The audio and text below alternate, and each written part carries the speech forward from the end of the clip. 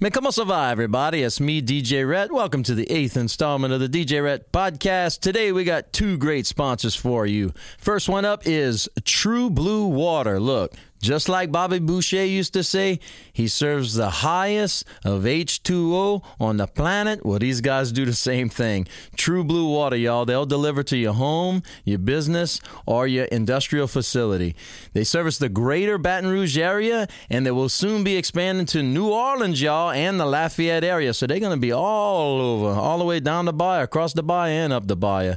You can get 5 gallons. You can get bottled water. You can get coolers. You can get anything you want, and it's all good stuff. So give your boy Jason Cheek a call or check him out on the web at truebluewater.com.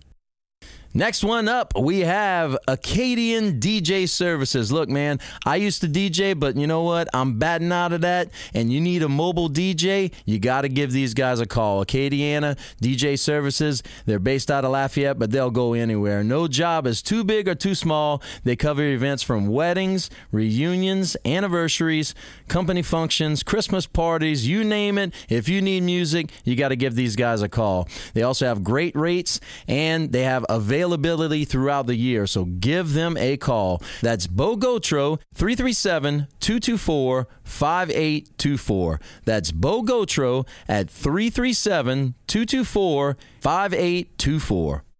All right, guys, on the podcast today, I'm excited to have Bayou Wild TV. If you guys haven't heard of them, basically this is a show that was started up about 6 years ago with my friend Don Dubuque. He's been in the fishing and hunting industry now, in the sports entertainment industry now for about, I don't know, maybe 33 years. He has his own radio program with WWL, and he also does a lot of video work in the state, and he's teamed up with who I have in the studio today, Martha Spencer, who is the co-host for the show with Mr. Don, and also I have Chris with us, who's on the video side, and they're going to be talking about the upcoming show and when I was on the show with them and what's in the future for Bayou Wild TV. So let's get it!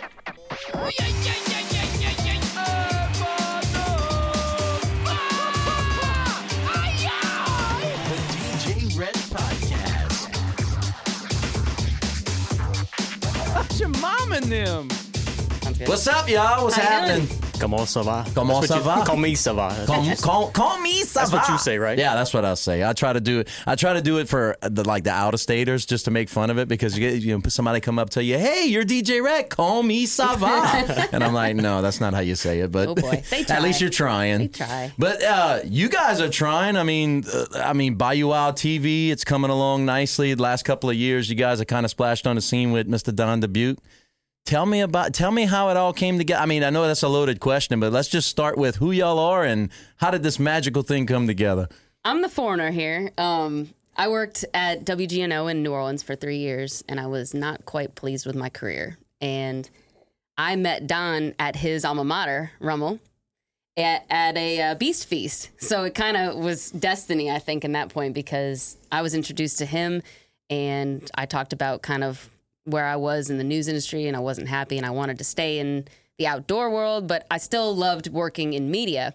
So a few months after that, he had approached me and Chris about starting a new show. They had worked together for several years with Paradise, Louisiana.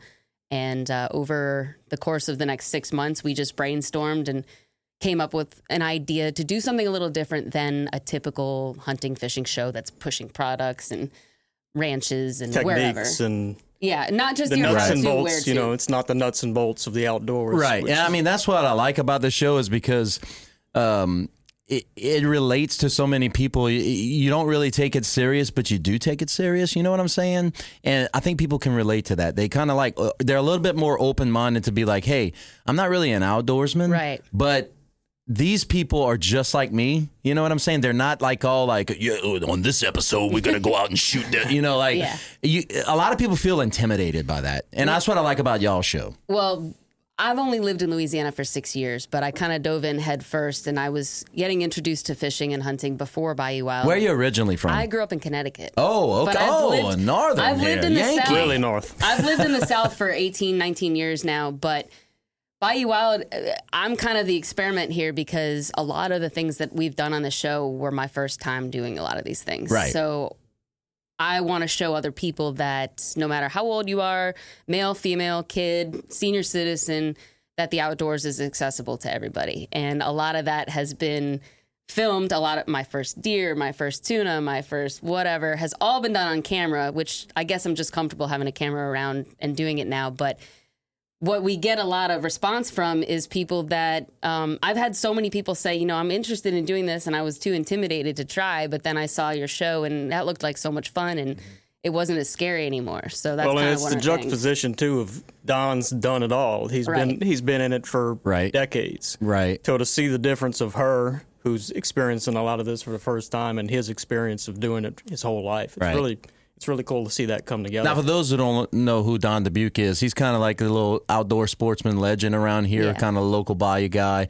He started off, WWL TV years ago? He's actually had his radio program for 33 years now. Yeah. Okay, all right. So he's been doing It's the longest running outdoor show, I think, in Louisiana. Probably so. Yeah. And he airs in like 32 states on his radio show. God knows his stuff. So, he does. Yeah, absolutely. Yeah, and then he's got into TV also. And that's how Don and I started working together, was the Paradise, Louisiana TV show. It's kind of funny how Don entered the outdoor world around the same age as me in terms of media. He obviously hunted and fished his whole life. Right. He was unhappy in a career field and middle age, had 3 children. He took a huge leap of faith and started doing radio first, and then that graduated to television. So I feel like we have a lot of commonalities. Right. I'm like his next generation of what he did. So it's been really fun working with him and Chris. I mean, we feel like family. We're all totally different, but we all bring a different piece to it. And people are surprised that I'm so new to all this stuff, but I just can't see myself not outside anymore. Right. Now, so did it start at an early age, your love for the outdoors in Connecticut? Yeah, I mean, what is in Connecticut that well, you can shoot and eat with rice? I didn't do the hunting. I did fish as a kid. My dad had an offshore boat, but I took a really long hiatus from that for years. I was always an outdoors person. I was a huge surfer. I always lived on the coast, so I always was near the ocean. I love boats, but I didn't get back into the hunting, fishing game really until about 2015. And then I was doing a little segment for my news channel there called Fish Tales that I aired on Fridays. And that's how I got introduced to so many of these inshore guides in Southeast Louisiana, cold calling them. They had no idea who I was. And I convinced them to take me out and go on these adventures. And that's really kind of how I met Don, too. So I had a mild introduction to it before Bayou Wild, but I'm also now a charter captain. So I work offshore now. So it's kind of like my whole world just evolved into the outside. It's awesome. Now, Chris, you went to school for the video side of everything? Yeah, communications. Okay, so you went to LSU? Southeastern. Okay, all right.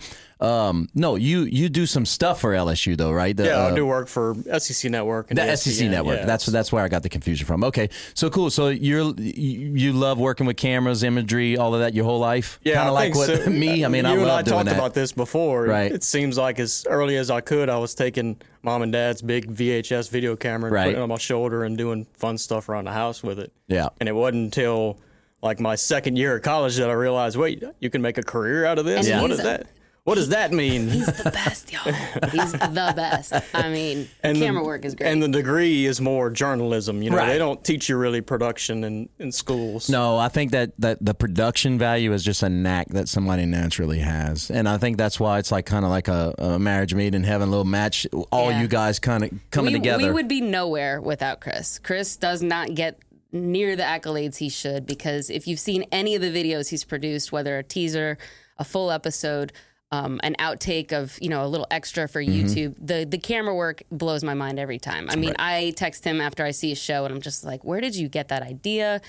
I don't know either. Yeah. Well, we had talked about one of the challenges in our field in general is that it's hard to set yourself apart when everyone's got a camera now. Right. And everyone thinks that they're a camera person. Yes. And you have to take it to another level. You have to have the ability to tell a story. Yes. With a camera. Not only just narration and not only, the subject matter of what you're doing, you have to figure out, okay, when I get out there, yes, we're fishing, but how can I make it interesting? Because if you just put the camera on and, film someone fishing, it's not going to hold someone's attention. You have to story tell, and it not only has to do with the content, it has to do with the imagery. Like you have to So I know you probably rack your brains because I do. When I'm out there, I'm like, okay, what kind of shot can I get? Because I see it's the last time. A lot of times. It is. I mean, you constantly have to be thinking. People, you probably hear it too. You're so lucky you hunt and fish for a living. Yeah. Like, well, I'm there, and I mean, I do love the fact that I'm not in a newsroom or something like that. And my career could have taken me a lot of different places, but it is a lot of work sometimes to just constantly be thinking. There's certain segments that I have filmed for our show. You know, we're all different places. Chris lives an hour from me, and we go on different trips that are just personal trips, but we always try and bring a camera. And I used to do some camera work for my news stations, but I didn't fully appreciate how much time goes into it until I brought a camera on a trip and tried to film as much stuff. And my brain is just constantly going like, tight shot, wide shot, narrow shot, moving shot. What am I missing? And I might think I have enough video, and it's nowhere near what he needs. So he is constantly got the gears turning. That's never enough. Well, and you know, we were talking about that when we went film out there. A lot of people, when they call you, hey, I want to do a little minute project, you know, whatever, little minute thing to put on social media. Okay, you quote them, and they're like, ow, what? You know, and you're like, no, that's how much it costs. And then they don't realize that for 1 minute of content, you really need like 4 or 5 hours of filming. You know what I'm saying? It's not just turning the camera on. Yeah, exactly. So I know you rack your brains for that. And then you edit also.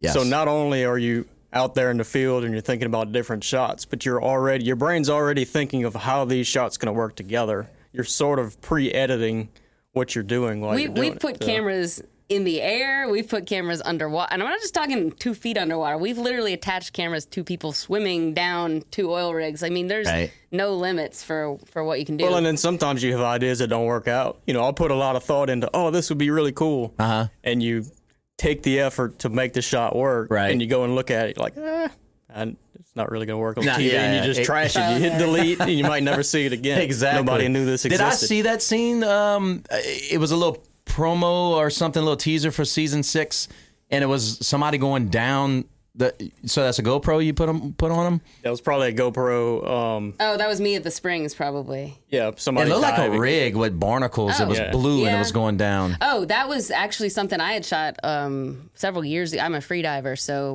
when the water's clear, I would tell my friends to put a camera on. But some of the best video I think we've gotten that's really pushed us to another level has been Chris's drone footage. I mean, we have gotten whales in Alaska. I mean, just birds, you know, in Stuttgart, like just incredible stuff. There's so many different things you could do with a drone. I mean, back in the day, you have to pay $10,000 and a permit to get a helicopter up in the air to get the perfect scene you wanted. Nowadays, I mean, you just send the drone up and just make sure you're not in a no-fly zone. Yeah. If you don't want to, don't fly in a no-fly zone. You know, you got to get your proper stuff. Make sure you know the laws when it comes to nature. Well, there's nothing that will bust your bubble more in production whenever you thinking you're going to a location, you're ready to use a drone, and you send it up and you're in a no-fly zone. Yeah, exactly. Or you're in a restricted area or whatever. You know, especially in Louisiana. There's airports all over the everywhere. Coast in One of the funniest drone situations, I got to tell this anecdote. We were in Homer, Alaska 2 years ago, and I mean, if you've ever been to Alaska, everything's a postcard there. It's beautiful. And we're eating lunch after a fishing trip. Chris puts his drone up, as he always does. And, you know, if we don't know where Chris is, we're like, he's flying the drone. I mean, and walking around with a camera somewhere. Yeah. So he's in the parking lot with the drone, and he's flying it around, and he's taking a little longer than he normally does. And I walk up to him, I was like, everything okay? He goes, I can't find my drone. He flew it so far away, he didn't know where it was. Because he got carried away looking at the mountains. Yeah, I'm going to go look at this. And you can't really hit home because it's too far away. Or like, he got it back. It's not nearly as advanced as the one I have now. This was the early days, but it was, I can't find my drone. I mean, and like she said, everything is so scenic. So I'm flying around, I'm like, that goes cool. I'm going to go fly and look at that. I'm going to go look at this. But then everything really looks the same. Like, you know, when you're starting to scan and you're like trying to find. I don't know where I am.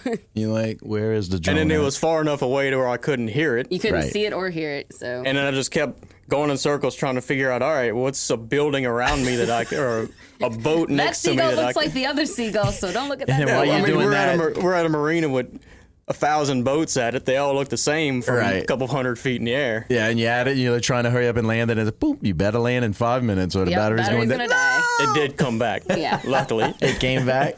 Awesome. Yeah, because, man, that makes me nervous. The first time I ever flew a drone, it was one of the GoPro ones. This. Try flying one in the Gulf when you're trying to land it on a boat. Oh, man. I was nervous just flying it in my backyard. Yep. I'm going to hit my house. But, yes, it does really get amazing drone scenes. Like, one of the scenes that I saw, there was a film producer on, I forgot his name, it's escaping me, but he's got like 4 million subscribers, and he kind of does the fishing thing too. Well, he made a little movie a couple of weeks ago, and he posted it. He came down and he fished in Cocodrie, and they had this drone shot. It was coming down, it was right on top of the boat, and you can see the redfish in the water, and he throws it, and the guy running the drone is telling him, hey, all right, just move a little bit this way, move a little bit to the right, and you can see the redfish come up, boom, get it. Dude, it was one of the most beautiful shots I've ever seen in my life, actually seeing the redfish coming up. It gives you another angle that you just can't get. Man, yeah, it's just, and it's beautiful too. Mm-hmm. So, but talking about the show, what's the weirdest thing? One of the weirdest things that's ever happened to y'all on the show? Or one of the most interesting characters you brought on the show? Now, I went on the show a couple of, but I'm sure y'all had some way more interesting characters than me. I can think of a few characters. One that jumps out at me is Chef Philippe Parola. He is a French chef, and he is very memorable. His whole mantra is, if you can't beat it, eat it. And what that means is he specializes in taking invasive species and finding ways to market them. Trying to commercialize it as a marketable food source. He's obsessed with Asian carp. The flying fish. The flying fish that come out the water, yeah. Mm-hmm. Yeah. And so we went out, and he wanted to show us how bad they were. And we went out on a boat. Aren't they invasive too, like a nutria? Yeah. Yes. Yeah. And he is just, if you've seen any of the shows with him, you'll know who I'm talking about, because he cooked a nutria on the show. He cooked a carp on the show. But he's extremely passionate, and he's, got this accent, and he's very strong Parisian French, not Cajun French, but Parisian French. Yeah, he's French. But everybody who knows him, je ne sais pas c'est quoi le menu. He a little bit plus. He's got a great idea too. I mean, it's just very hard to market because of the whole FDA regulations and that sort of thing. Yeah. But we went out and filmed with him on a boat where we were zapping the carp, meaning sticking electronic stuff in the water to make them jump. And one of them jumped in the boat and hit me while I was recording with the camera. That was a 30-pound fish. I mean, you've seen those YouTube videos. I've heard people get knocked out. Oh, yeah. Yeah. And that was pretty funny. Who do you have? Well, I think one of our most requested shows of last year was DJ Rhett. Oh, no, stop it. Hunting alligator. No, it was. A lot of people enjoyed it. Well, but we had fun with it. And I think the one thing about me, when I get out there, I'm so improv. So if, the whole squatting with the alligator thing, I thought of that on the spot. Like, it just, it's authentic though with you. I mean, it comes off like I'm not doing this to produce a show. This is just funny. But I think what we stress on that show is that it is supposed to be fun. It's supposed to be a fun the people thing. that's never been alligator hunting but only know it from these swamp people on these other shows, it's not really that exciting. They think it's like so suspenseful, like you're hunting dinosaur. Yeah, and it's not as intimidating as it looks. It's not that bad. I mean, but it is fun. But it is fun. Exactly. It's like it's hunting. It's the thrill of the chase. It's something you can't do in so many places. It's like one of the things people think of. I mean, if there's one animal in Louisiana people think about, it's an alligator. I mean, they think it's the biggest novelty ever. I would say going back, if we don't get too far off a tangent, going back to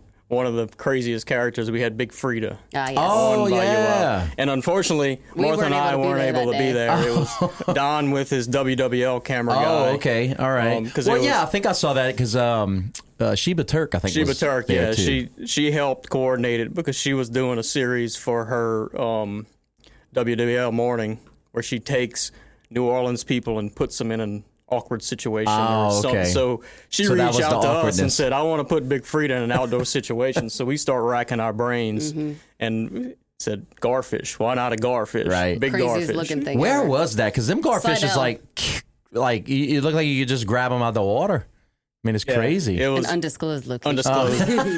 Neighborhood location. Oh, okay. All right. Yeah, I know those spots. That wasn't so over the top. That's a favorite of mine. His name is Dutch Prager. He is 96 years old as of December, and he is the founder of the New Orleans Big Game Fishing Club. This man was catching marlin and tuna before it was cool. I mean, 7 miles out of South Pass.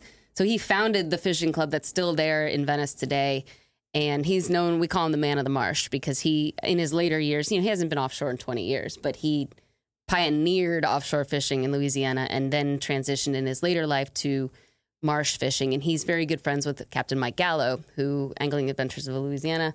And we got to go in the marsh with him at 95 years old, and he is just a gem. I mean, he is so sharp, and he's 96 years old, and we went 2 hours away in a 26-foot boat and caught redfish with him. And that was a memory, like, I feel blessed to have met him. So he's one of my favorite characters, too. Yeah, and to hear him talking about, just his entire life of fishing. It's pretty impactful. I love those stories. The old people just sit down and tell you about. How many generations are in 96 years? Right, you think about that. I don't know. South Louisiana, you squeeze a few Quite of them in there. Yeah. It depends on where you're at, what town you're in. Legally or illegally, I don't know. But yeah, no, I've heard of families having like 6, 7 generations. Like, it's kind of weird, but that's what we do down here. We love each other. That's why you start naming them T and Lil T and all that other stuff. Everybody's T and Trey and everybody's the same. But so Bayou Wild. When did y'all? What was the first episode? When did y'all start? What year did it start? We technically started filming in 2017. But it didn't premiere until 2018. Okay. We filmed our first episode a week before my birthday in December 2017 in Mississippi. What an awesome trip that was. We went to the Sanctuary Lodge in Mississippi, in Woodville. I had never killed a deer. And we spent, 2 days hunting, trying to find the right one. And on the last day we were there, after we successfully did that, and caught me crying on camera. Hi-yow! Oh, yeah. Oh, talk about... I'd never had more of a nervous moment with a camera in my face. It took me like 7 minutes to shoot this deer. Now, look, I've never shot a deer before. I was terrified. I've always gone to, I've gone to the deer camp and sit down and just, it's not for me. I understand Chris and Don it, with me, so that was cool. We were all together for that moment. That was really our first time doing it. So y'all really get nervous, like, because I'm not going to experience that. I don't think I could do that. Pressure. I mean, most people in Louisiana, not most, but hunters, people that hunt here were probably 9, 10 years old when they did this, and I was 32 or something. So, and then I have a camera crew with me. Camera crew. So it was the last hunt. It was the last hunt of the trip. It was dusk. You got to get it now. It's like, you better do this. Don't mess it up. Crunch time. And then the coolest part of that, we never in a million years would have predicted this to happen. And that's ironic because I'm a meteorologist, or I was by trade. But on our last morning there, you'll remember this weekend because it was 2017 December when it snowed. Yep. I remember that. I have some video of that. We woke up in Woodville to 5 inches of snow on the ground. Wow. Yeah, we just had a little bit on the ground to make a snowman. That's about it. But the further north you went in Louisiana, and even in southeast Louisiana, there was accumulation. And that was, we got to film a Christmas episode, in Louisiana. So what a pilot episode, right? Yeah, right. First deer on camera. To snow. The bitter end, and then we get a snow. Yeah. It happens once every 10 years, and we got it. That was a good. That was like a good kickoff. A good message. Now, not everything has worked that well. No. We've had years where we're like, God, we should just leave the camera at home. Look, and I mean, we do the Y'all Catching Show. We've only got like 6 episodes, so I can understand. You guys, how many episodes are y'all going on 103? Yeah, okay. That blows my mind because I know how much went into the 6 episodes we do. So you guys, I mean, I know the troubles you could run into. I mean, tell me a nightmare story of a camera that you filmed all day and probably didn't get the footage when you're done. The first alligator hunt we did, we had some problems. Yeah, the first alligator hunt we did, it rained the entire time, and I didn't bring a raincoat for the camera. So I have a garbage bag wrapped around the camera trying to film as much as I can and not get it wet. Right. Well, it gets wet enough to where it's not working. And then we had we did a shrimping excursion. Oh, wow, that was a wet one. There's a guy in around the Hopedale area that takes people on shrimping excursions. Biblical rains on this trip. It tremendous downpour. I mean, it was beautiful morning. We rode out, pretty sunrise, slow boat ride. When it's time to pull in the shrimp nets in, get out of the torrential downpour. And I'm standing in like a little bitty corner of the boat trying not to get the camera wet. Well, it gets so wet it stops working. So can I tell the story? I resort to a GoPro to film most of that episode. You got to do what you got to do. It's good. Can I tell the story about the squirrel hunt? Go for it. Why not? Because it's so great, and you're such a professional. We went to Luling. We were just up the road, and we went on a squirrel hunt with dogs. And it's wet, swampy, kind of 2 inches of water, walk around your mud boots. And we're towards the tail end of the hunt. We're hunting with dogs. The dogs find the squirrels, we follow the dogs. Well, there was a ditch And thankfully, this was at the end of our hunt. I think we had been done shooting. We were walking back. And these dogs jumped this ditch. And Chris, what was it, a turtle shell you saw? He saw an empty turtle shell, and he's got a little boy. So he said, I'm going to go get that for Dean. Well, he sees the dogs run the way of the turtle shell. And they kind of just levitate over this ditch. So, well, it was wet. We were in flooded woods the whole day. We were walking around in ankle-deep water the entire day. It's just water. You didn't think anything of it. Swamp. Well, Chris takes a step, and I don't know where this hole came from, but he went up to his shoulders, like quicksand, up to here, with a camera in his hand and a backpack. My. So he shoots his hand up in the air with his camera like a true professional. And don't try this at home. Like the jerk that I am, I just can't stop laughing. I mean, he is to the shoulders. You know, what's the Stand By Me with the leeches? You know, that's all I could think about. Up to his shoulders. Camera in the air with one hand and treading water with the other hand. Just keep myself afloat. That must be scary, huh? Like, also being the true professional that he is, he had to change of clothes in his car. So. Oh man, no, I got kids. You got to keep changing clothes. I got kids too, but I don't do that. But yours are a little more grown. I still had a baby at the time. Oh, I got you. Like Father of the Year. Oh yeah, you got for those. Yeah, that happens all the time. It was. So how you got out? I sort of swam Take the camera. Out. Yeah, somebody grabbed the camera, but see, Don had a smaller camera in his other hand, and he didn't film me going in, but you hear all the commotion. Like he had it running, just kind of pointing at somebody else. So you hear the get the camera, and then I'll never forget that. It was a great moment. I bet you. It was fun. It was a better moment for me than. I bet you could probably make a whole season on blooper reels. Probably. We do have a lot. Yeah. I mean, end of the year blooper reel every. Oh man. Yeah, we have We didn't do it this past year or this past month. We usually in January have a get together with all of the captains and a lot of the people that we do shows with, and we have a blooper party. Unedited. Kind of talk about what happened and stuff. It's a whole 30 minutes. Unrestrained blooper party. We just take all the bloopers, I put them together in a 25, 30-minute video. Cuss words, everything else. That's the best. The bloopers are probably the best part of it. You know, we have a for TV version of the bloopers, but then we have an unedited version at this little private party, and it's a lot of fun. And unfortunately, we couldn't have it this past year because of COVID. Because of the COVID. Oh man, y'all about over this COVID crap? I've been over it. Yeah, man. And you know what? It's good. The stuff that you guys do is like. You're in the outdoors, so it's kind of helped y'all. We are lucky that we still were able to do a lot, but we did end up we canceled more things than I thought we would have to. Unfortunately, we didn't get to go to Alaska this year. That was a huge bummer. We do that every summer, and there was a lot of trips that just didn't materialize because we didn't know what was going on. So, but the beauty of the outdoors is it is your safe spot. I mean, if you watch, I guess now's a good time to plug the premiere. The new season. Yeah, well, it's kind of what we reiterate. Talk about it. That's kind of what this new season is going to be about. Is we had a lot of trips in the last year that haven't aired yet, right? But they kind of reiterate that the outdoors is it's a safe place. It's the place to be. A lot of times like you're away from people. You're away from politics. You're away from social media. You're away from all this other stuff. It's your way to get out. Stress-free, safe place. It's a way to reset. Yeah. You know? Absolutely. I mean, I went. Like I said, I'm not I love to fish, hunting. I'll go, but I mean, I'm not like let's go to Academy and get the shells. I'm not like that. But I love just going out there, drinking your coffee, and you're at peace. Yeah. Like you don't hear. You turn the phone off. All you hear is the pecans in the background hitting the. You know what I'm saying? Like it's peaceful, and I guess that's why people say, "Oh, you're blessed to do what you do." But I mean. We are blessed, but there was a period back in April as a charter guide. We were really busy right before COVID, and then when COVID started, nobody could travel. That was the biggest thing. It was the travel restraints. Once the travel restrictions lessened and we were out of quarantine, the outdoors industry itself exploded. Right. I mean, if you look at different, not just Louisiana, but if you look at state fishing licenses, hunting licenses, the number of women getting outdoors. Just the outdoor industry just exploded. I mean, everything, Because it was one place you could go where you weren't confined and you weren't thinking about it and you weren't, close to somebody that could get you sick. So, or strangle your wife and kids. Exactly. Sanity. How many divorces happened because of COVID? I mean, or babies. Well, I mean, I got to admit, I got a little stronger, on our match. I mean, you can look at it both ways. It's gonna go one way or the other. It's gonna go one way or the other. And I actually look at it. I mean, I don't know if you guys look at it this way, but the pandemic was sort of a blessing. Like it was an eye opener.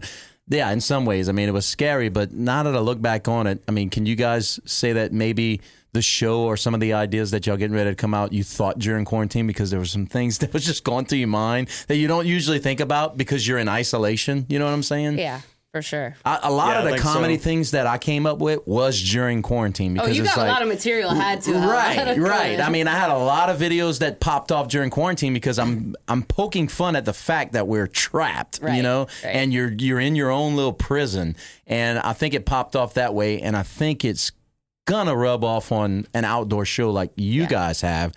To say, hey, you don't have to stay in a house. You can go enjoy the great outdoors. That few weeks back in March, April, I guess it was April, because we went from, in my fishing career, we went from a fantastic March, huge tunas, epic year. People were blowing off COVID. They didn't even care because the fishing was so good. But then April was kind of when it became scary and uncertain. And I literally was...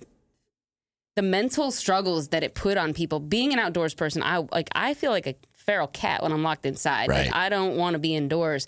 And when I didn't have fishing and we didn't have things to film, I was literally depressed. I was unhappy. I was stressed. I was like, when is this going to end? Like, I can't sit inside and do adult coloring books all day. Right. I got to go do something. I get in my kayak and just go. Yeah. There's only so many DJRette videos I can watch. Right. Before I got to go outside and do something, right? I was telling the guys during the pandemic, I was out going outside and videoing like the ditch. And they were like, why are you doing that? And I'm like, because I'm so freaking bored. But I would just get the right angles and I'd get the light. And I was just like, and my wife's like, why are you videoing the ditch? I'm like, what else am I going to do? But I mean, I guess what I'm saying is it when I look at it as a blessing, you guys, me, we kind of got to hit the reset button and recharge and kind of look at things different and I guess expand on our craft is what I'm saying. One thing I did a lot of during COVID was cook. I did a lot of learned some new things. Well, I took ideas from people we'd met through our show because I didn't really know much about wild game aside from frying fish and blackening fish and baking fish, and tried to take things from prior guests and practice. And what else am I going to do? I'm stuck inside. So, well, that's one thing I learned about watching Bayou Wild TV is y'all kind of went from an outdoor thing and then y'all kind of segueing into how to prepare it. Yeah, everybody eats. Yeah. So not everybody hunts and fishes. Everybody eats. Tell me about that. Like y'all get local, reach out to local people. Yeah, something that we kind of decided right early on is that we wanted to work in cooking to, if not every episode, as many episodes as we could. And we usually try to do it to where we're cooking whatever fish or game that we have in that episode, but it doesn't always work out that way. Right. And we're fortunate enough to partner up with Chef John Foles, who's probably one of the most prominent names in Louisiana cooking. Exactly. And he contributes cooking segments. We'll go to his estate there in Baton Rouge a couple times a year and do a day full of cooking, and he'll do 4, 5, 6 recipes at a time. But then we do also... Don and Martha do some on their own. Some of my friends. We'll have friends of the show that want to do one, and what you really see is everybody. Professional chefs, anybody. My mom's done one. My mom's done one because she wanted to do her mother, my grandmother's recipe. She said, "Oh, I got a good idea for Mother's Day." I said, "Yeah, I like that. Let's do it." So, I mean, we kind of take anything, anybody that wants to cook on the show, and you've done one. It hadn't aired yet, but we got you cooking. Etouffee on the show. Yeah. Part of the beauty of just the outdoors hunting, fishing lifestyle that I love is taking what you, I guess people say harvest. I say kill. You killed it. You didn't harvest it. It's not a fruit. You killed it. And then you cooked it. Harvest is a grain to me. But some people think, I harvested this deer. No, you killed it. And you cleaned it. And you prepared it. And that is but that is the connection that brings people. And it is great to... It's so great to share. Like, one of the things that I love, not being a Louisiana native, is my entire freezer is stuff that I have caught or shot. Right. I don't buy protein. And I give it to friends and share it. And I love cooking for other people now. And I think that is just something that Louisiana, you don't have to be the one that caught it or the one that shot it to appreciate it. But I think people that are... Like, cooking is love. I mean, somebody that cooks you a meal, of something that they, went from start to finish on. Mm-hmm. It's just when you put your head around that, it's like it's such a connection to where you are. Right. And I think that's what makes Louisiana so inviting and people to come here is because we entice people to come here with our food. And it's just, we put, like you said, our love in it. I mean, and the love is called butter and onions. That's exactly. what it's called. And lots of it. Lots of it. But, we're known for the place that we live in because you can just go, like you said. Go in your backyard. Our freezer. Yeah. Go catch some frogs. Yeah. Go shoot some squirrels. Shoot the squirrel right off the telephone pole and eat them. And it cracks me up. My family up north doesn't get it. They think I was like, they pay $26 for that plate of redfish. We just caught 5 and can feed 30 people with that. Once you learn how to live off the land, you don't look at things the same way. No. When I had to go buy some groceries, I was like, oh, golly. This backstrap I just cooked would have been a gourmet meal at so-and-so's, and that's just so much. I don't know if y'all do this, but maybe every 2-3 months, we'll go through the freezer, and we'll forget that we got the deer tamales in the back, or we got the deer burritos or whatever we made, and we just have a freezer party. It's great. Yeah, those are fun. I don't know if people up north would ever have a freezer party. Maybe. I don't know. I wasn't into it up then, but I just know I don't like spending $7 for a pound of ground beef. Yeah, no. You rather go $2 for a bullet and put it down, exactly. Right? Yeah. Well, I mean, I know in up more north part of the country, deer hunting is a little more prominent. There's other hunting that's more prominent, but it seems like here it's everything. It's a diversity. Yeah. I mean, you can dig in my freezer right now, and I don't have nearly as much as she does, but I got flounder, I got pheasant, I got quail, I got offshore species of fish, I got deer. And all of this, like she said, sharing with other people, it's stuff that people has given to me. Because I'm never the one with the fishing pole or the gun, but I always end up with a little bit of it from other people. So, do y'all notice that when y'all go shoot episodes up north versus down south? Is it more, like I guess up north, is it more of like a macho thing?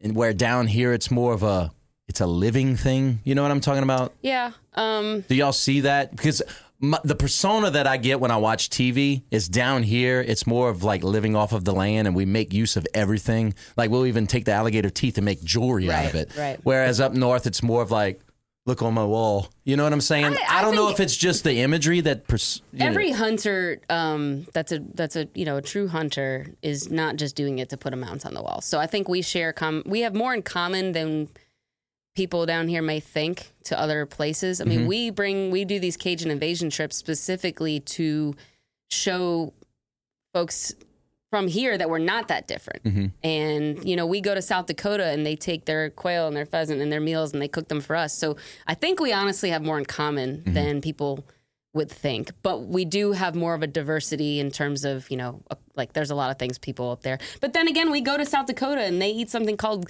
cannibal, and it's literally raw meat that's seasoned. And it's like, people down here are like, whoa. It's like their version of hoghead cheese. Yeah, and you're kind of like, whoa. Or what they call that? Fasishi or whatever, that fish that's kind of just... Sashimi? Sashimi. And, well, not sashimi. They call it something else, but it's just raw fish that they just let go in the sun, and they put a little lemon juice on it, and they eat it like that. I don't know if I've done that one. But what is that? What is it? So I don't know. No, the one that you're talking about. Oh, it's called cannibal. What is it? What is it made of? It's ground meat, but it's raw. It's raw, but it's kind of like aged meat. Yeah, it's salted and seasoned, and it's actually delicious. So there's no like stuff that can actually hurt you, because it's so. It's just so aged cured, and salted and cured. Yeah, okay. Kind of like ceviche. I mean, everyone thinks ceviche. That's what I was saying. Yeah. Ceviche is delicious. People think it's raw, but it's cooked in the lemon juice. Right. Technically, the acids cook it, but basically.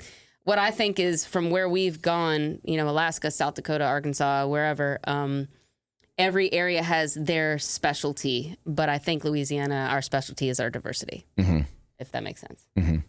Is it I'm not a very, I don't go hunt a lot and everything, but what's popular down here as far as hunting game down here? The number one, I don't see a lot of deer hunting. When I hear somebody say they're going deer hunting, they go to Mississippi. Is there a lot of deer hunting going on in Louisiana? Yeah, there is. There's just not as many big deer. Leases and stuff? Turkey hunting is pretty big. Okay. Small game hunting? In Louisiana, small game hunting and duck hunting is probably the most prominent of hunting, although the duck hunting is getting kind of controversial. With Ducks Unlimited, maybe? Just people have differences on the migration. Ducks are really coming here, not coming here, and I don't want to get into all that, but yeah, there are really a lot popular of duck hunters, up and down the flyway, which is from Canada to Louisiana. Right. Per capita, I think there's more duck hunters in Louisiana than anywhere registered or licensed. I would say one animal that's talked about less than it's actually hunted is pigs. I mean, wild pigs. You cannot see a pig and not want to shoot it. Oh, yeah. You just want to shoot it. That's a delicious boucherie. You need to shoot them, too. They're good. I mean, once you open your mind, like, an animal might look kind of gross, but if you figure out how to cook it, I mean... Yeah, and that calls to mind another crazy trip that we did. One of our first episodes, we went on an airboat and shot wild pigs running out the marsh and stuff. AR-15. And it was her first time doing it. And oh, God. That was fun. Like Rambo out there. The only thing more fun, I think, than an airboat doing that would be from like a helicopter. Oh, yeah. I think I've seen a video where the helicopters... They do it in Texas. You can't really do it here. We don't have the landscape. Right. But pigs are fun here because there's no season, there's no limit. You can shoot them at night. You can use thermals. You can use scopes. You can use all kinds of stuff. So there's the least restrictions on them. Oh, on pigs. All you need is a hunting license. Okay. Yeah. Well, they're wild pigs. They're invasive, just like the nutras and stuff. Yeah, they're not the cute little Miss Piggy ones. Leave Wilbur alone and go. These dudes have horns and stuff and look like one thing that woolly mammoths. I learned here is that everyone's like, bringing home the bacon. You don't make bacon out of wild pig. They're too lean. No, you make them out of the fat ones that sit in the pen all day. That eat corn all day long and they stuff the steroids in them, huh? But I mean, a wild pig. Jimmy is Dean, good. that's good. Yeah, exactly. No, but I think it's great what y'all got going on right here, especially y'all have the luxury of going out of state. Tell me a little bit about that. Like, how do y'all pick that? Does Don have people he knows, or do people reach out to y'all? Hey, come hunt on my lease. Well, I'll say the majority of things that we do is contacts because of Don Dubuque, because he's been doing it for 30 plus years. Right. So a lot of times her and I will have an idea and we'll tell him the idea, and within a couple of days or a couple of weeks, he has a contact to make it happen because he knows everybody and everybody knows him. Mm-hmm. But yeah, the Alaska trip we call Cajun Invasion. Don's been doing that for 15 plus years. All right. So he goes every year annually, and we promote people from here to go there, and they work out a package deal. Like a little tourism type thing? Oh, this cool. was the first time. And the South Dakota started the same way, and it was actually some guys that we met in Alaska. Right. They were on a bachelor trip, the same lodge we're at in Alaska. Started talking to them and said, hey, we should do something. They said, hey, we got a lodge in South Dakota. So if you have something somewhere else and you're interested in setting up a Cajun Invasion, please reach out to us. Dubai, the network, camp in Dubai. We can promote you and you can promote us. The network of people, an outdoorsman, and like she was kind of saying earlier, we're a lot more in common than you think. Right. So you meet outdoorsmen from all over the place, and they kind of want to share what they have with you and vice versa. Right. That's one thing I've noticed. Like, I'm like I said, I'm big into the fishing. I like fishing, but the hunting thing, it's kind of intriguing to me. But a couple of years ago, I did a MC event for a Ducks Unlimited thing in Houma that they had, and it's unbelievable. The people that were at this thing and the gadgets to help you shoot a duck, and I'm like, what? Like, just different shells, different, it's so much information I didn't know, but it's like, I thought you just put a bullet in a gun and shoot something, but every hobby, if you get further into it, you're gonna find more things you want. Oh yeah. Well, I do the video stuff, so I'm always finding stuff to put on my, build my kit, so I get it. Well, everything is marketable nowadays. Yeah. So hunting is no different. Right. There's the next big gadget that's gonna put you. Here's a perfect example. I was watching a sportsman's show. I was in Texas last week, and they were going spear fishing. It's fishing, spear guns, whatever. Mm-hmm. The guy on the show used a trail camera for deer hunting and was promoting it on a spearfishing episode because he put it on the boat saying, look, a lot of people, we have all this gear and it's too much to move and it's too much to take off the boat. Put your trail camera on your boat. And then if you catch somebody that shouldn't be there, look, boom, you got him. Got it. I was like, that's pretty smart. Quick little season 6 tease. Yeah, go ahead. On this subject of really technology advanced hunting. Uh-huh. We did a story with a guy who lives around Marksville, which is like central part of Louisiana, and he's a throwback duck hunter.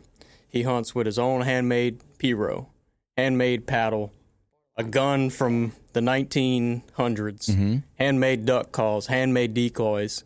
So when every other hunter is trying to get the fastest motor and the $800 waders and all this other stuff. This guy's still doing it like they did in early 1900s, and he kills just as many ducks as someone, if probably not more, than some of these other guys that have all the gadgets. So yeah, it's intriguing. I mean, you'll find, and I guess that's kind of another thing that we like with our show is we like telling those stories. It's also of proof tradition you don't and have heritage. to spend $2,000 to get into something. Right. Well, and that's another thing I wanted to say. You know, you guys not only take your love for the outdoors and your love for cooking.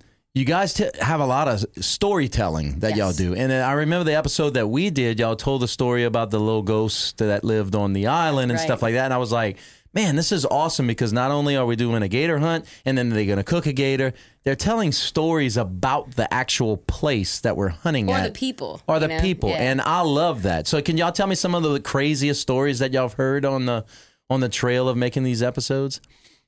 That was a crazy story. That was a midget or a dwarf that died or something on the. So, a lot of the ghost midget. I mean, talking about stuff that goes back, the history is a big thing. One of the good examples, I guess, would be my friend Alan Steen, who he's in his 60s and he is a champion duck decoy carver, and when you take somebody's passion and you put them on an outlet to talk about it, you just learn so much history. And he talked about the people that got him into it and the legends of these older traditions, a lot of things that are dying out. And we don't want to see these traditions go away. Right. He got so emotional talking about his national champion duck that he carved for a year, and he gave it to his daughter. And it just shows just the connections to Louisiana and the connections to the history of it. So a lot of these folks, you can really, or talking about the biggest fish caught in Louisiana. I mean, yeah, that was a pretty cool story. In our last season, we did a story on the guys that caught the biggest fish on record in Louisiana, which was a 1,200-pound bluefin tuna, which is very rare. Right. Doesn't happen very often. 4 guys were on a fishing trip, happened to catch this fish. Well, 3 of the 4 are still alive. This happened in about 17 years ago or something like that. We sat all 3 of them down, got them individually to tell the story of the day they caught the biggest fish. And then so that was an episode, the biggest fish in Louisiana. So it's cool to hear that story from their perspective. It's not always from our perspective, her perspective as a co-host, but it's from the person who experienced it too. Yeah. Some of the other stories, too, are not just folks that remember the history, but the new generations of people doing this. I mean, Don's nephew is a perfect example. We haven't put him really on the show, but he's 10. 10 years old, yeah. And he's obsessed, and he caught the youth fish of the year. And other stories, we interviewed a girl named Savannah Hendricks in South Dakota who's literally changing the laws up there. She's so passionate. She's 14, and she's gone to Congress to advance, the hunting for children and, conservation, all that stuff. Yeah. Extend the youth. That's awesome how the youth, and I would feel like episode stuff that y'all doing are teaching these kids all these and stories. One of our first episodes, we did a story with a boy from around Slidell, and his dad or stepdad was in the military, and he didn't have much chance to hunt, but he was into hunting. So we teamed up with some other hunters and brought him to a place where he can go kill his first deer. And his dad wasn't there, but we were able to FaceTime him he was in Japan. Right? We were able to FaceTime him when he was bringing the deer in off the four-wheeler the first time, and he got to see it. So that's awesome. That was a pretty cool moment. That's probably worth the whole 6 episodes. Like, to me, stuff like that, like, oh man, if I didn't make $1 off all 6 seasons, that right there was worth it. One of my favorites, it probably wasn't the most visually engaging episode, but for me as a trip that, because we're building connections with the people that we're filming with, and Chris and I took a trip. What town were we in where we went to the seminar where the kids got their hunting and fishing licenses? Eunice, little tiny town, little tiny community center. But the people there cared so much about the outdoors that, they had a packed house of kids from about 10 to 15, and they had us as a guest on what they were doing. They were getting their hunter safety. They were acquiring their hunter safeties through these seminars where they were learning fish identification, hunter safety through wildlife and fisheries, how to tie knots. And it was just so much fun to see that they, just the simple things that get you started, that there were so many kids that want to do it. And something that, I've lived a lot of places, but Louisiana is a state where just kids are ate up with the outdoors. There's so much to do. They love it. And when there's nothing to do, there's so much to do. Yeah, exactly. And kids belong outside. And I think I learned this after however many months, a month or so of quarantine. Yeah. And getting stir crazy in the house with my son. And I had a baby at the time. I had a newborn when quarantine hit. So that was when you say it was kind of a blessing. Right. When you have a newborn, there's a lot of visitors and guests and all this stuff. Yeah. But we were forced for people to stay away, right, which was a good thing. But I was running out of ideas of things to do with my 5-year-old to entertain him in this house. We did everything you can think of. Chalk draw, water balloon fight. But everything. So then when we were finally able to start doing things outside, and you realize how much more he enjoys the day and the time, and how much better a mood he was in when he gets to just go outside and be a kid and explore and play around in the dirt and all that other stuff. Definitely. This kid's paradise down here. Right on the bayou side, boom, done. It's not just kids' paradise, but with the good weather Sportsman's that we have. Paradise. Oh, yeah. Well, think about the folks in quarantine that had to do it in 40-degree, 30-degree snow, and they literally couldn't be outside. Right. I would probably have to be medicated. Yeah, because I would have had a couple of bottles of this. Yeah, don't get me started on quarantine and booze. But one thing that I have done consistently the last 3 years is spend at least a couple hours, 2 hours a day outside, whether I'm just in my own neighborhood walking my dog or just something outside. If you're not feeling good, if you're depressed, stressed, whatever, go disconnect, go for a walk, leave your phone in your house, go for a walk, get outside, go to a WMA, go to the park, go somewhere outside. You will be amazed at how much better you feel. Yep. Just the fresh air and just being with nature. Like that's like I was telling y'all, the cup of coffee, the deer stand, and just sitting in there, quiet, isolation, but outdoors. You know what I'm saying? Not isolation inside in front of an iPad or a movie or something like that. Get outside, hit the reset button, smell the fresh air, enjoy nature. I guess. Well, and that kind of goes back to what you talked about a little while ago in the storytelling and what we do at our show is you don't always go and catch the fish you want to catch or shoot the animal you want to shoot, but you have a story. It doesn't always work out. But you're never going to regret that time. It's always an experience. Exactly. It always is. And I think that's one of the reasons why we enjoyed bringing you on is because we made it an experience. Yeah. And I think that's why a lot of people liked watching, what Sean and I do with the y'all catching and what y'all do is because it's practical. It's not like we're not uppity. Like I was talking about, like some of those dramatizations, they make it sound like a macho, deer every day. You got Godzilla, you open it up his mouth and stuff like that. I guess I respect it a lot more because of the total meaning behind it. You know what I'm saying? Like you guys are actually pushing stories, pushing, adventures and making a difference. Whereas you got some people that just, they just do it just to do it. I think ultimately our goal is to let people know that it's accessible to everyone. Right. And you don't have to have the best access. One of our buddies who we just filmed with, who's going to be in our first episode, he doesn't have a deer lease. He's an avid hunter. He spent all season trying to shoot a deer on public land. And I just saw him last week, and we traded Wahoo for king cake that he made. And then 2 days later, he sends me a text, and he said, I shot Jolie a unicorn. And he How about that Louisiana barter system right there? Oh, Louisiana barter system is fantastic. But that's awesome. You can... you don't have to find the expert, but some of the most versed people in the outdoors are the ones you don't even know about. Right. The people that have some of the most incredible experiences, the best meat hauling, the best skill, and they're not on a social media page. They're not on a TV show. They're just in your own neighborhood. Yeah, exactly. Cha-cha down the road. That's him. And nobody knows him from his elbows or anything. He's forgotten more than you'll ever learn. Exactly. I tell you, there's a lot of people that we run into that are amazing stories and they don't want the attention. Right. They'll turn us down. Right. Oh yeah. I don't want people to know Dude, what I'm there's doing. this, and they're not necessarily doing anything illegal. They just don't want Right. Right. Yeah. There's, you can make a story out of anything because, if you go down Cocodrie, there's the Duplantis Bridge by Klondike. When you turn right there, there's an old house right there on the bayou side. And there's 3 guys. They always sit right there and they're drinking beer every time you pass by. I want to go sit down and interview them just because everybody knows those 3 guys sit down there. They've been there for 20 years.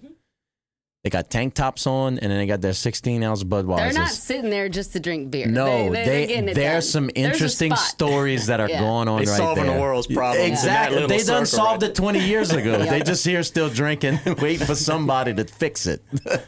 But no, that's what I really appreciate y'all coming on to the podcast. Is there anything y'all want to talk about as far as like the episodes coming on? We do. Something We'll get for to you that, first, but we brought you a present. Oh no! When we talked about if people watching this podcast didn't see, we did the See You Later Alligator episode. All right, look at that. And that's a keepsake that we brought for you. Awesome. Check it out, y'all. We're going to put one up at the lodge, too. That was my first, that wasn't the gator I got. I think I got a little, the one on my back. That's the one that I took out. You mean your gym equipment? I had to shoot him like, what? No, I shot him once, and I thought we got him, but then he kind of moved a little bit, and we shot him again. Yeah. But this big one right here, I think y'all put 13 bullets in him. Oh, that guy had to keep him for a while. I was like, dude, we're going to have to go back to academy and get some bullets. Them Texas guys that were on a trip today. Yeah, it was a whole bunch of Texas guys. Oh, man, I like this, man. This is awesome. So which one we going on next? Nutri you talked about, huh? Yes, we are taking you nutri hunting. Hopefully in March, we're going to look at calendars when we finish this. Let's do it. I'm stoked. I'm ready to go shoot some marsh rats. It's so much fun. And you're going to make a necklace out of his teeth, right? Orange. Yep. Orange teeth. You're going to definitely do that. But yeah, Nutra, no doubt. We got to do that stuff. We got to cook it too. Season 6. When does it start? So Thursday. Well, it's airing now. Okay. Well, tell everybody where they can find y'all. First of all, y'all can find us on LCN, the Louisiana Connection Network, channel, which is Cox 104 and Charter 150. Where else they can find y'all? A handful of other broadcast locations, but the easiest is YouTube. Obviously, anybody watching this knows how to use the internet. Yeah. Just go to YouTube. Bayou Wild on YouTube, Facebook, and all that.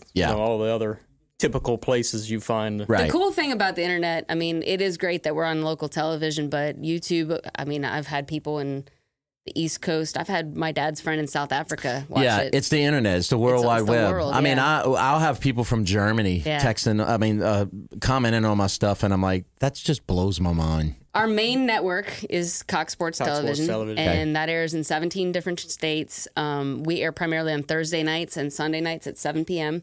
They like us, thankfully. They rerun us a lot. Mm-hmm.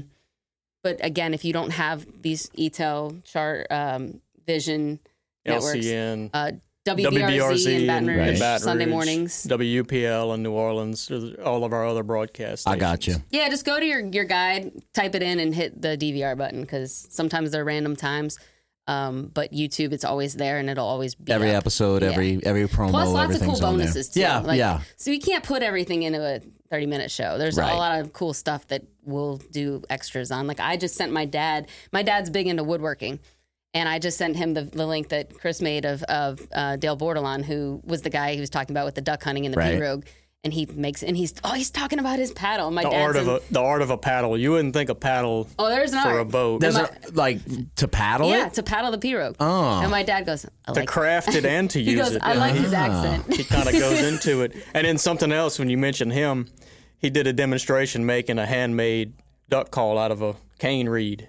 Oh, okay. The whole demonstration took about 30 minutes that he showed us. Well, I can't do 30 minutes on a TV show. Yeah, you got to cram it into 2 minutes. When you watch the TV show, it'll be about 3 to 4 minutes. But if you go to YouTube, I'll have that whole demonstration. Yeah. One thing I forgot to mention that Louisiana also is cool with is art.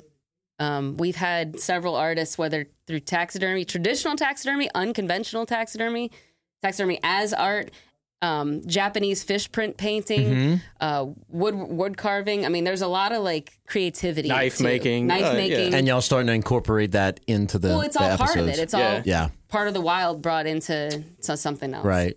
That was one, we could probably leave off of this. There was one story that Don told me when we did the last episode. This guy that made him a knife out of his feet. Yeah. It's incredible. That's nuts. And he told me the story, and I think y'all had that on one of y'all episodes. We hadn't had a chance to work it in yet. Oh, okay. We did do a show with a knife maker. An 18-year-old. An 18-year-old from the Hammond area, Laranger area, who was actually on that TV show Forge and Fire. Yeah. He won it. And yeah. So we went to his house, and he showed us how he made a skinning knife.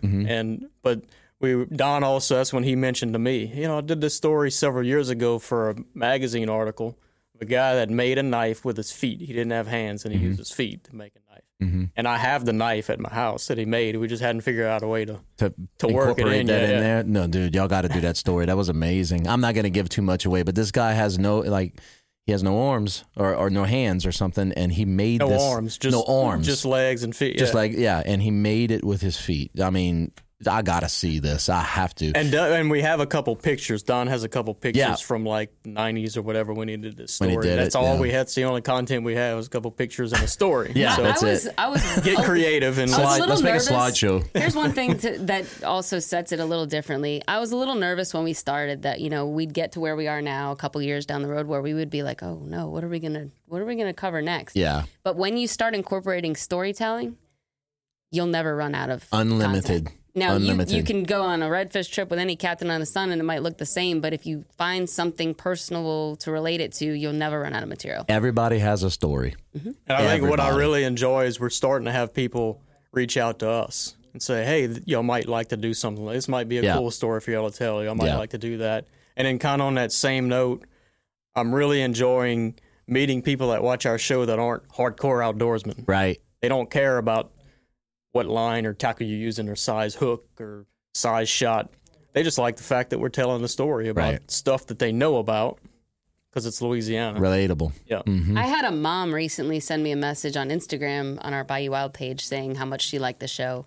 And she doesn't really do outdoor stuff. And you don't have to.